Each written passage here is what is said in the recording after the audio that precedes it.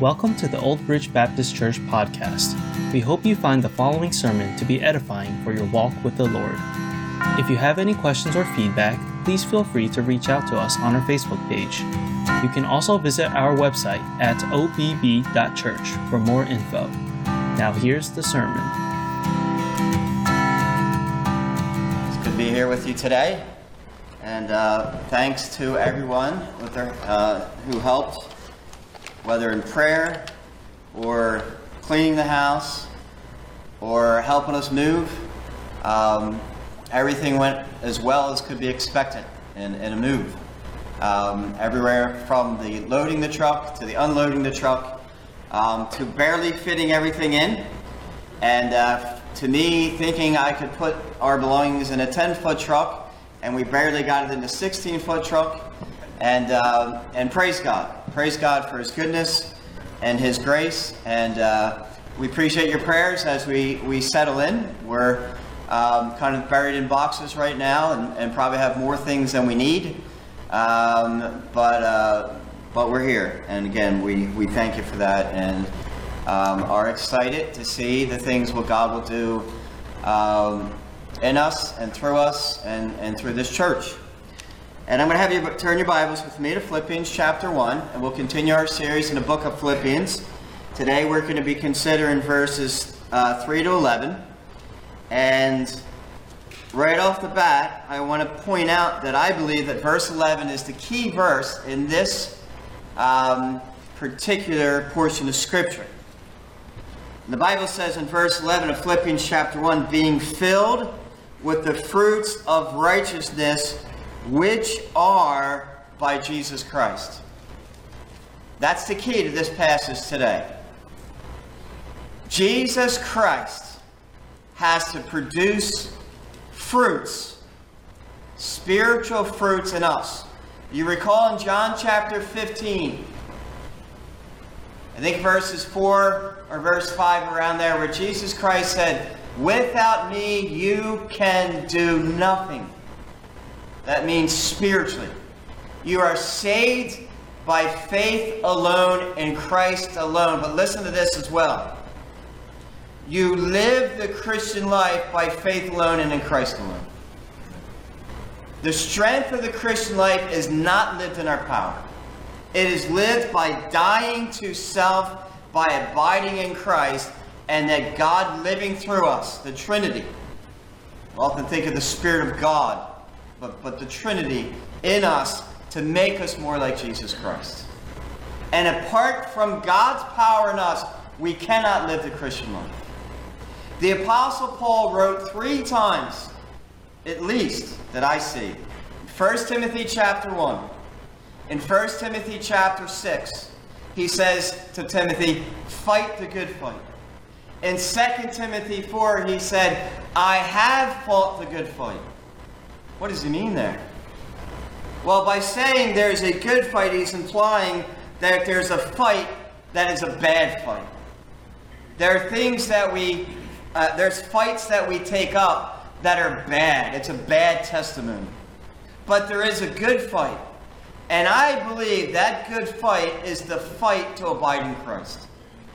The battle against our flesh. If you think of it this way, inside of your head, there's one seat that controls our body, our actions, our mind, our hearts. But there's 2 people. It's us or Jesus Christ. And one person only can take the throne of our heart. And so the fight is to fight against our flesh, to fight against our will, to seize control, but to yield our lives to Christ. That is the fight of the Christian life. And I believe that's what verse 11 is talking about. Being filled with the fruits of righteousness, which are, not by ourselves, by Jesus Christ, and then to the glory and praise of God. In other words, Christ takes control. He changes our lives. He makes us different people. He changes our marriages. He changes our families. He changes so many things. Then He gets the praise. Like Paul said in Galatians 2:20. I am crucified with Christ, nevertheless I live, yet not I, but Christ lives in me. Jesus Christ took a man who was a murderer and persecuting the church of God and made him the greatest missionary this world will ever see. And God gets the glory for that. So today, as we look at verses verse 3 to 10, because we just looked at verse 11, the title of the message is Benefits of Abiding in Christ. We have to see that this fight to abide in Christ, to fight against our flesh, to fight against worldliness, is a benefit to us and to our families. So what's the benefit? A closer relationship in our close relationships. The people that we are closest with are the ones that we can also fight the most with. But God wants us to have a closer relationship with our closer relationships. Number 2, it'll help us in our prayer lives. Prayer is very hard. I find it's one of the most difficult things that I can do. My mind easily drifts. But God wants to help us with that. Abiding in Christ will help. Abiding in Christ produces progressive sanctification or Christian maturity. If we fight to abide in Christ and we're characterized by that, we will mature and grow as Christians, as God wants us to. And not feed off of milk when we should be eating spiritual meat. And number 4, abiding in Christ gives us insight into God and His Word. You want to know about God? You want to have insight and understanding in the Word of God? Yes, there is a part of that is intellectual. We have to study and consider different words, etc. But the true insight is not an intellectual insight. It is a spiritual one. You want to understand God's Word, it's a spiritual one. If we're living in sin and we're not yielding to Christ, we will not have insight into God's Word. But God wants that for us. And so we want to see that today. So let's have a word of prayer and we'll consider this. Father in heaven, thank you for the Word of God. Thank you today as we look at this very important topic, the fight of all fights, the good fight that Paul speaks of. The battle against our flesh, the battle against worldliness, the battle against discouragement, the battle to turn away our flesh, to die to self, to yield our will to Christ, to feed ourselves with the things that are important, like reading your Word and meditating on your Word and praying and fellowship and reading Christian books, and battle against that flesh that doesn't want to do those things. Lord, we need help today. Speak to us. Make this passage clear. Minister to us as you see fit. The Spirit of God dwells in us as believers, and He is ready right now to apply this Word to our lives. Personally, you know our struggles right now. And I pray you would speak to us. And we pray in Jesus' name.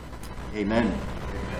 A closer relationship in our close relationships, and I'll probably spend the most time on point 1, so don't panic. He's going to be preaching too long today. I'll let you know that ahead of time. A closer relationship in our close relationship. Verse 3, Paul's writing again to the church at Philippi that he planted on a second missionary journey. He's writing back to them about 9 years later, remember, from prison, from house arrest. And he says, I thank my God upon every remembrance of you. And you see that there's a close relationship. That's the point I'm trying to bring out. There's a close, intimate relationship with this church. They fought battles together, spiritual battles, because they were persecuted together. They've known each other for a while. Now, I want you to skip verse 4 because I want you to think of that as a parenthesis. I thank my God upon every remembrance of you, parenthesis, verse 5, for our fellowship in the gospel from the first day until now. Why is he thanking God? Because we have fellowship.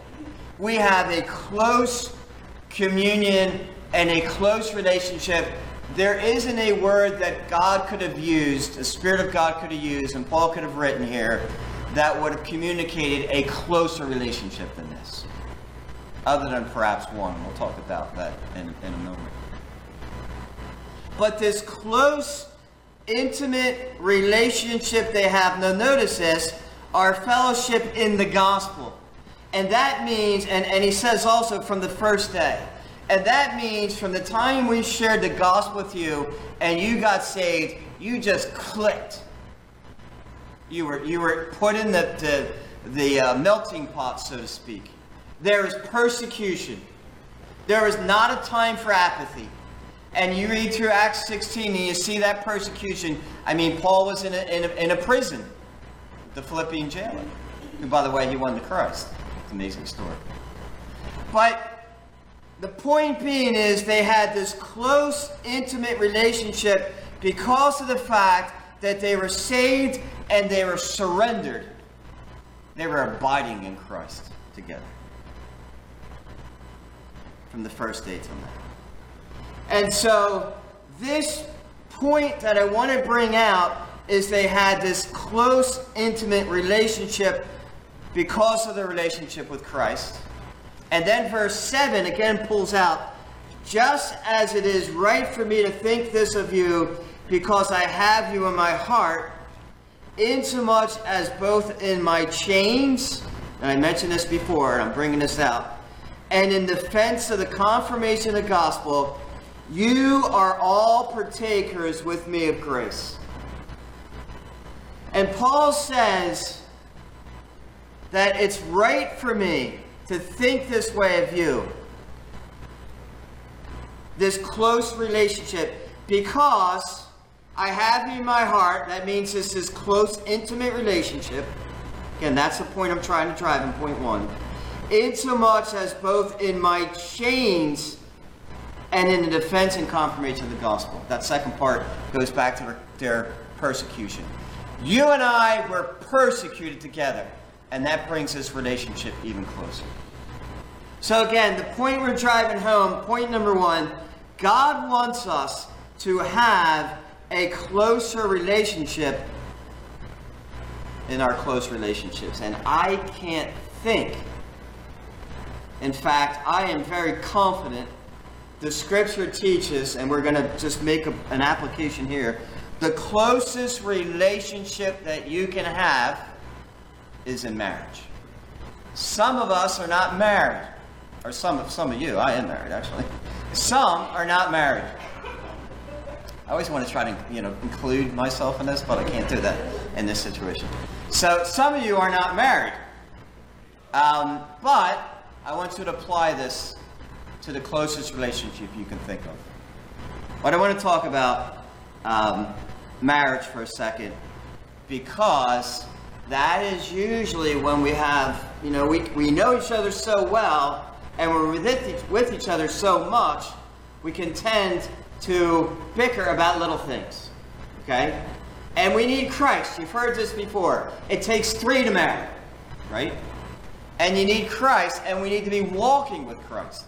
And if it's not in the marriage, think of any close relationship, and you need to be walking with Christ. Now, I want to go back to Genesis chapter 2 here, as we talk about, again, God wants us, an advantage of abiding in Christ is that we can have close relationships in our close relationships. And there's no human relationship that is closer or more intimate than marriage. Now I want to show you this. Genesis chapter 2, verse 24. And whenever I do marriage counseling, and especially pre-marriage counseling, I like to turn to this passage in Genesis 2, verse 24, because it says this: Therefore a man shall leave his father and mother and be joined to his wife, and they shall become one flesh. There's no other relationship where it speaks of the two becoming one flesh. That's the first thing we note here. The second thing we note is the permanence of marriage. and they are joined to his wife. And I always tell people, if any sin has hindered you in the past, forget that and always look to the future, right? But for those of us that are married, or when you're going into the marriage, to join together, it means to glue together with the idea that it can't be pulled apart. It speaks of the permanence of the relationship. But then verse 24, I think, really pulls out the fact of how close and intimate marriage is to be. Therefore a man shall leave his father and mother. That word leave means to forsake his father and mother. Now, the Bible tells us that the fifth commandment is to honor your mother and your father. That's not erased. We're always to honor our parents. But it's put there to throw a cold water in our face. To say, the marriage relationship is so strong that it's far stronger than even our relationship with our parents, which is a very close relationship. But that's what that word means. It means to leave. It's the same word that's used in Deuteronomy 31:6, and I'll quote it for you. When Moses was telling Joshua to go into the promised land, he said this, "Be strong and courageous. Do not fear or be in dread of them." That's the people in the land. "For it is the Lord your God who goes with you." And then he says, "He will not leave you or forsake you." That's the same word in the Hebrew. So God says, your marriage is to be so intimate that it far exceeds the relationship even with your own parents. And so, again, God wants us to be in a close relationship with our close relationships. And marriage is the closest. Now, 1 Peter chapter 4. I'm going to have you turn there with me, please. 1 Peter chapter 4, because this is a key verse. God is for your marriage. God wants a close, intimate relationship in marriage. God doesn't want bickering. God doesn't want fighting. God doesn't want that for our children. And the thing is, marriage can be a lot of work. Why? Because you have two people that are both sinners from different cultures and different personalities in this intense relationship. And so, humanly speaking, it can be a battle. That's why the divorce rate is so high, right? But God is for us. Now, I want you to see the difference between abiding in Christ and not abiding in Christ. 1 Peter chapter 4, verse 8. Look what he says here. And above all things. What does that mean? That means it's a priority. And above all things, have fervent love for one another. Fervent means continuous. Continuous love for one another and that close relationship, and especially in the marriage, because now look what it says. For love will cover the multitude of sins. What does that mean? It means when you know somebody intimately and closely, you see their faults and their shortcomings that other people don't see. And the tendency is for that to get under our skin naturally. But when you and I are abiding in Christ, those shortcomings we overlook because love overlooks that. And says, that's okay. Because I see the totality of the person. Isn't it interesting in the scriptures that David, a man that committed adultery, and a man that murdered Uriah the Hittite, and other men on the front line, and Uriah was a good man. Isn't it interesting that God still calls him a man after his own heart? Isn't it interesting that kings like Asa and Uzziah, who spun out at the end of their careers, isn't it interesting that God still says that they sought God with their hearts, and that they were people that walked with God? You see, God takes the totality. We have the tendency to hone in on some shortcoming of people, and when we have many shortcomings ourselves.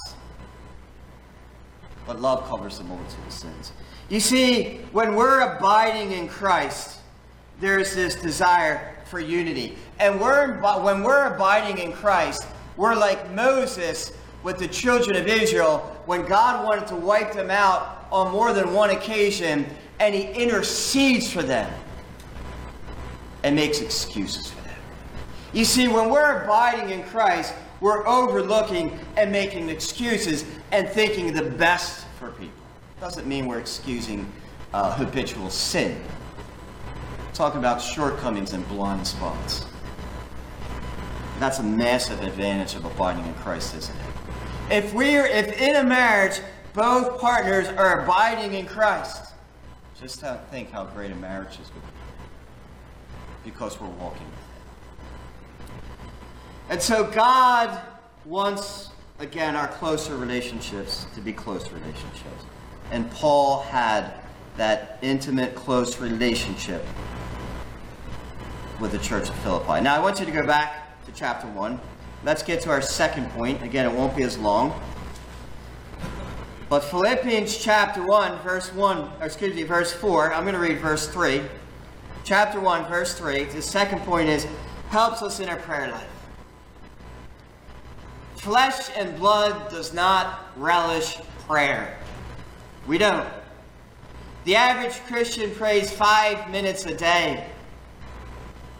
And on Reformation Sunday, just read about people like Calvin and Luther and later Spurgeon and others about their prayer life. McShane, and how they poured hours into prayer. It's not easy. It's not easy. We need to be abiding in Christ. In verse 3 it says, I thank my God upon every remembrance of you, always in every prayer of mine, making request for you all. And that little phrase then, with joy. With joy. When Paul thought about the people, the church at Philippi, when he remembered them, he prayed for them. It shows you that one of the greatest services we can do for one another is pray for each other. For our spouses, for our children, for our parents, for our neighbors, for our co-workers, for people to get saved, and make a list, those who forget, and keep updating it. I would recommend.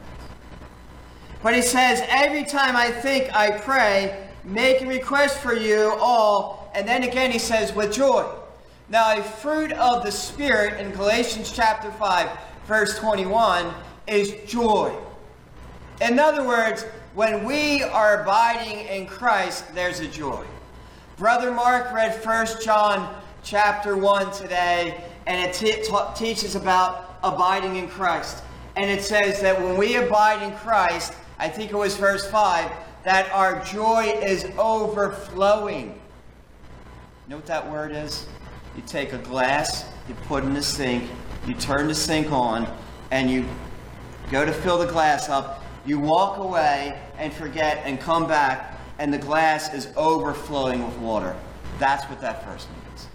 God wants us to be overflowing with joy, and tied into that joy is praying for people. We can pray for people with joy, and maybe not necessarily during the time we're praying, but I think there's a joy afterwards. It's kind of like exercise. Every time I go out to run, I'm excited to jog. And as soon as I go about 10 feet, I think, why in the world are you excited to do this? Like, what? Why? Because as soon as I start, I'm like, I can't wait till this is over. Unless, you hit your second wind or something like that. But then after I did it, there's this joy. And I kind of think that's how it is with prayer. Great if we're praying with joy, but because we're abiding in Christ, He gives us the strength to pray. And afterwards, we're like, that's awesome. I did that. But it's not natural. It's a benefit from abiding in Christ. Number 3, abiding in Christ produces progressive sanctification. Now, Galatians chapter 5, verses 16 to 17, you don't have to turn there, but basically it talks about a war. Inside our hearts as Christians, there is a war that is raging. That's why I believe when Paul said, fight the good fight, it's the fight against the flesh. Because the Bible says that the flesh lusts or has a strong desire against the Spirit. And that could be the Holy Spirit, but also the reborn believer. The believer with the new nature as well. The whole package. The flesh fights against the spiritual aspects of us, or the Holy Spirit trying to make us like Christ. And the Spirit fights, has a strong desire against the flesh. It's not like they're just like, there's a little animosity. They are mortal enemies. And they fight against each other. And there's a war that's waging. Now, progressive sanctification is that from the day we get saved, God is progressively and slowly trying to wean us off our desires of the flesh and the world, and our desires more on spiritual things. And it's a process. Abiding in Christ is instantaneous. We abide in Christ. We yield our will to Him. But there's a battle. But the more we abide in Christ and the years that go on, what should happen is that our desires to abide in Christ and our desires for spiritual things increase, and the desires for fleshly things in this world decrease. It's almost like, and this is kind of a crude illustration, but it's almost like the methadone program. Somebody is hooked on heroin. And so the theory of the methadone program, it says heroin is so addictive, it's like impossible to get off of. And so we give them this other chemical, this other drug, and that lessens the desire for heroin. And so they're okay now getting off of heroin and being on this drug. And then the idea is, let's gradually then lessen this dosage because this is less addictive. That's the theory behind it. It's kind of how it is for progressive sanctification. God is lessening our desire for the things of this world and increasing our desire for spiritual things. Okay?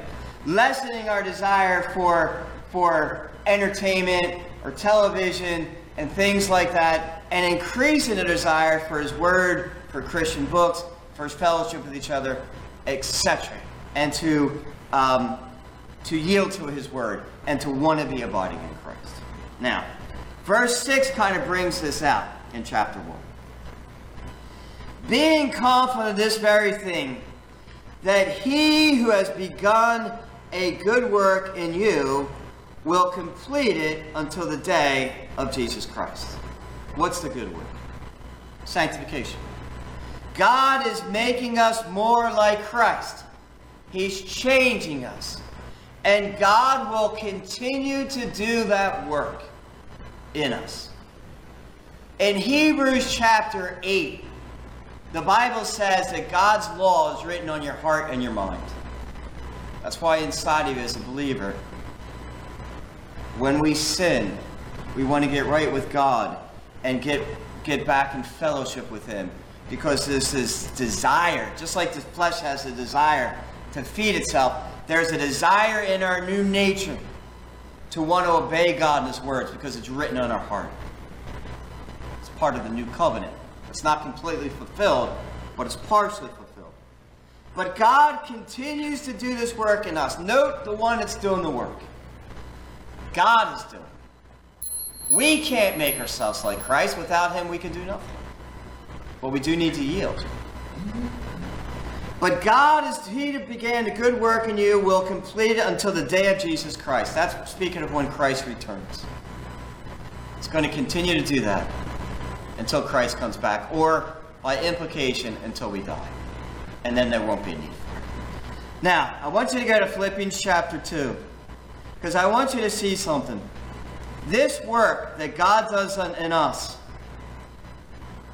on one hand, it's probably best put, again, as we look at Reformation Sunday, although St. Augustine came way before the Reformation, he was still very instrumental in the Reformation because of his writings. He was a believer. His later writings. He was a believer. He wrote many good things. Early on, he wrote some not so good things. But he got saved. But he said this. Now listen to this. This is very important. Pray as if everything depends on God. Your sanctification, your marriage, your relationship with your children, God to help you at work, etc. Everything to pray depends on God. Pray that way. But then he said this, but you work as if everything depends on you. You see, abiding in Christ is not just let go and let God. That's part of it. But the Bible speaks a lot about work. Okay? But it's under God's power now. Remember, it depends on God. Therefore, my beloved, verse 12, as you have always obeyed, not as in my presence only, but now much more in my absence, work out your salvation with fear and trembling. You got saved. God saved you. And when you get saved, God is sanctifying you. God is doing a work. And it's almost like a carpet. What happened to you is slowly being rolled out. Right? Just like Abraham. Abraham got saved in Genesis 15. Abraham and covenant. Genesis 15:6. Romans chapter 4 verifies that. That's when he got saved. But Abraham offered Isaac later. And it was about 25:16, about 40 years later. And in James chapter 2, verse 21, God says, look, you can see that Abraham got saved because look what he did. Look how he grew. That's the working out. God is working out our salvation. God is showing the world this person got saved, and look at the fruits. Look at the evidence of the salvation. That's the idea. But when it says work, it means that we need to work at this process of sanctification that God's working in us. It's almost paradoxical, isn't it? Remember, can't do anything apart from Christ, but then work. For example, 1 Timothy chapter 4, verse 7 to 8. Exercise yourself to godliness, right? Exercise yourself to godliness. Bodily exercise profit a little, but godliness, ...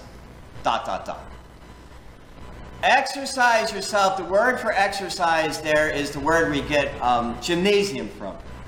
Okay? It's also a word they use in those days in Greek, Greco-Roman wrestling. Okay?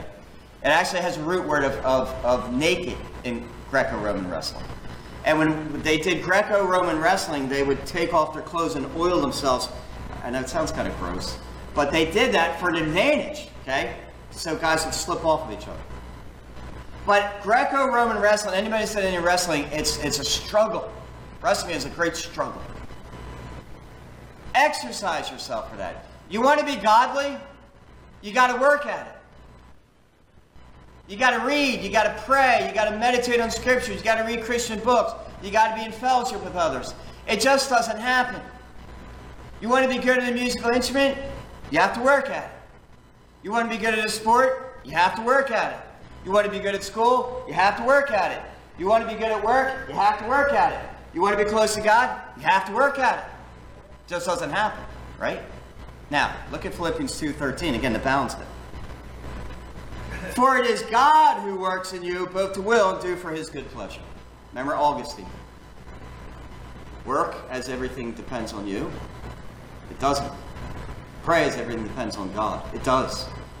For it is God who works in you. He is making us more like Christ. He's doing the work. Both to will. Why do I have desire to obey God's will? Because God is working in us. And to do. There are times that I would pray to God and say, God, I know what I should do, but I don't have the desire to do it. My flesh has risen up. I am asking you to work in me, to change my desires, and give me the desire what I should do. God works with that. God works with that. I had Brother Mark read Psalm 15 this morning as well, and verse 2 is a very critical psalm for our sanctification and our walk with God. It says, the person who dwells in God's presence, walks in his holy hill, or we could say is abiding in Christ, is the person who speaks truth in his heart. Truth about ourselves. God, my attitude is wrong. I need you to help me. God works with that. God works with that. The problem is, and again in 1 John, the problem is when we say, we don't have sin. I don't have sin. Well, now we're in trouble. Now we're not in fellowship with God. And now we're walking in the flesh.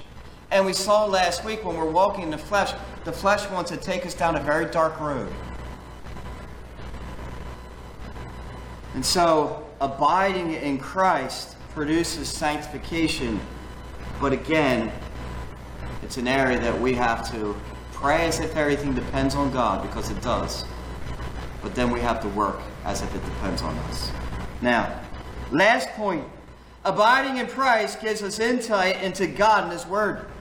Go back to chapter 1, please. Chapter 1. Now, we looked at verse 7 already. Verse 8, I should have talked about that earlier, but let me just read it. For God is my witness, how greatly I long for you all with the affection of Jesus Christ. This points again to a close, intimate relationship that Philippians had, that Paul had with the church of Philippi. I should have made that tied to point 1.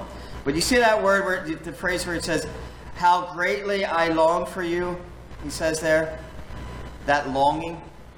That word is the same word that's used in 1 Peter chapter 2, verse 2, when it says, as newborn babes desire the sincere milk of the word. Now think about that. And the people don't like to hear this, okay? And if you have a baby and you don't want to hear this, then do this, okay? It's not that bad. Babies are the most selfish beings on the face of the earth. I know because we had 4 of them, okay? And my wife knows much more because she did more of the work. But babies don't sit there and say, I'm hungry, and you say, yeah, no problem, I'll be there in a minute because I got to do this. Doesn't work with babies, does it? Rah! Right? Why? I want that milk. Not thinking about anything else. That's the same word here as a point of interest. Paul says, as a baby desires that milk, that's how much I long for you. So I wanted to point that out again, that close relationship. Now, abiding in Christ gives us insight into God's word. Look at verse 9, because this gives us, I think this points to this. And this I pray. Now here's Paul's prayer. He's praying for them, right? But he's praying for this. He's praying for spiritual things. That your love may abound still more and more. Okay, he wants their love to abound, to continue to grow. Okay? More and more in knowledge and all discernment. Again, abound is above and beyond. Okay? I want this thing to really go. In knowledge. And knowledge there is the word you've heard me say before, gnosko. It's an experiential knowledge. You could say this. I want your love and your relationship with God to abound and abound and abound more and more. That's what I'm praying. I am praying that your relationship with God will continue to abound and continue to abound and continue to grow. And this word, gnosko, has a little phrase on the front. It's epi, which means it's intensified. I want your relationship to the God to grow and grow and grow. And I can't say it anymore with more intensity, is the idea. That's my prayer. And so he wants us, abiding in Christ is the thing that will give us insight into God. As we grow in our relationship with God, think of God as a person, because he is a person. Okay? So you have a relationship with a person, and you think about even when you're dating your spouse. You know, you're dating that person, and you're trying to get to know the person. You're building a relationship. And how do you do that? You talk, you hang out, you communicate, you begin to open up to each other, etc. Well, that's the same as God. It's any relationship. We are to build a relationship with God. But listen, we just like with our spouse, or just think of someone else you're building a relationship with, or have built a relationship with, we want to know more about that person. And that's the same with God, right? A personal relationship with Jesus Christ is that I want to know more about God. I want to know what makes him happy. I want to know what makes him sad. I want to know what pleases him. I want to know more about his character. But that can only happen when we're abiding in Christ. But isn't it amazing that the creator of the universe says that I want to know, I already know you, but I want you to know me. Remember Moses?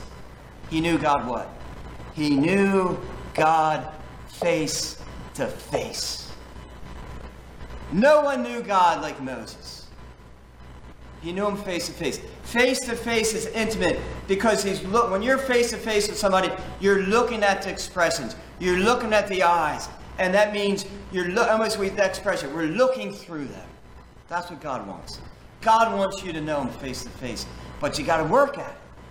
You got to yield, you got to die, and you got to work at it. But it happens by abiding in Christ. It gives us insight into God. Also this, though, it gives us understanding into God's word. Look what he says now. And this I pray, that your love may abound still more and more in knowledge, we talked about that, and all discernment. Now, discernment kind of, to me, would probably be a word that would mean the ability to understand good and evil. You can cut through what's good and what's evil.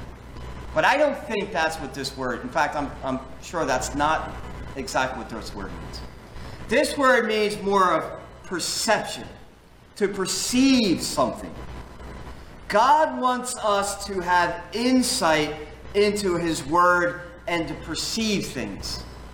In Luke chapter 9, and you can look there later because I'm running low on time here, but in verses 43 to 45, he continued to tell his disciples that I am going to die on a cross. I'm going to die. I'm going to die. I'm going to die. I'm going to die. And they didn't hear it because their mindset was political deliverer, political deliverer, political deliverer. You're going to set up your kingdom. You're going to defeat the Romans, and you're going to set up your kingdom. And that was a legitimate offer, but the Jews rejected it. So now that's put aside, right? And in that passage in Luke chapter 9, verses 43 to 45, in fact, let me just turn there for a second, because I want us to see this. Because I want to see, I believe the best way you can get meanings of the words is by seeing how that word is used in a sentence, right? It's one of the best ways you can determine what does a word mean. It's determined by how that word is used in different sentences. And when I have found this word is used more as perception. Now look at chapter 9, Luke chapter 9, verse 44. It's almost like Christ is frustrated at this point. Look at verse 44. Let these words sink down into your ears. You know why? You're not getting it. So let me say it again. Okay? The Son of Man is about to be betrayed into the hands of men, and again as he told them before, and he's going to be killed. Okay? Get that. Now look at verse 45. But they did not understand this saying, and it was hidden from them. It's because of their sin. That's because of their blindness. Not that God didn't want to reveal it. Because Mary got it. Mary understood it. Mary was criticized when she anointed Jesus with the costly perfume. She got it. It's amazing. They walked with him for 3 years, and she got it, but they didn't. Because she sat at the feet of Christ.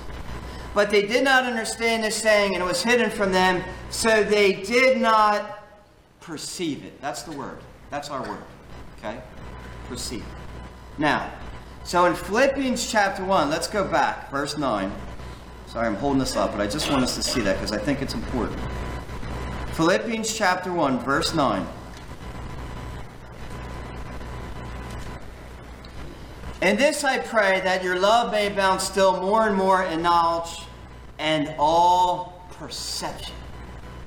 I want you to understand the Word of God. And that's through abiding in Christ. Understanding the Word of God is a spiritual activity, not an intellectual. Although, of course, intellect is involved. Now, one last passage and we're done. Because I want you to show you this from the Psalm. Psalm 119, verse 99. Let me say a side note. Behind every false doctrine, there is sin. The reason for false doctrine is because of sin. Psalm 119, verse 99, and I'm not talking about little differences churches have. I'm talking about fundamentals of the faith. Psalm 119, verse 99. Now look what it says. I have more understanding than all of mine. Now note this. All of my teachers. I understand more than my teachers. Why? For your testimonies are my meditation. Interesting. Not because I'm smarter. Not because I have a higher IQ. Because I am constantly meditating on the Word of God. Which infers I'm abiding in Christ. That's where understanding comes from. Look at verse 100. I understand more than the ancients because I have kept your precepts. I understand more than even people that others would brag about and talk about. Why? Why do I understand? Because I meditate, and I obey the Word of God, and it all points out because I'm abiding in God. Understanding and perception into the Scriptures. Why did Mary perceive the resurrection, and the disciples who walked with him did it? Because she sat at the feet of Christ. She was a godly. She was a god. 3 times she is mentioned, and 3 times she sits at the feet of Christ, and she rebukes the apostles. She understood because she sat at the feet of Christ. And so, there are benefits to abiding in Christ that we have seen, and God lays that out for us to say is a fight worth fighting for. Let's close in prayer. Father in heaven, we thank you for the truth of the Word of God. We trust and pray that you will take it and apply it as you see fit. And we thank you and pray in Jesus' name. Amen. Thank you for listening to this sermon from Old Bridge Baptist Church. Please consider subscribing to our podcast on the platform that you're currently listening on. We appreciate your support, and we hope you have a God-blessed day.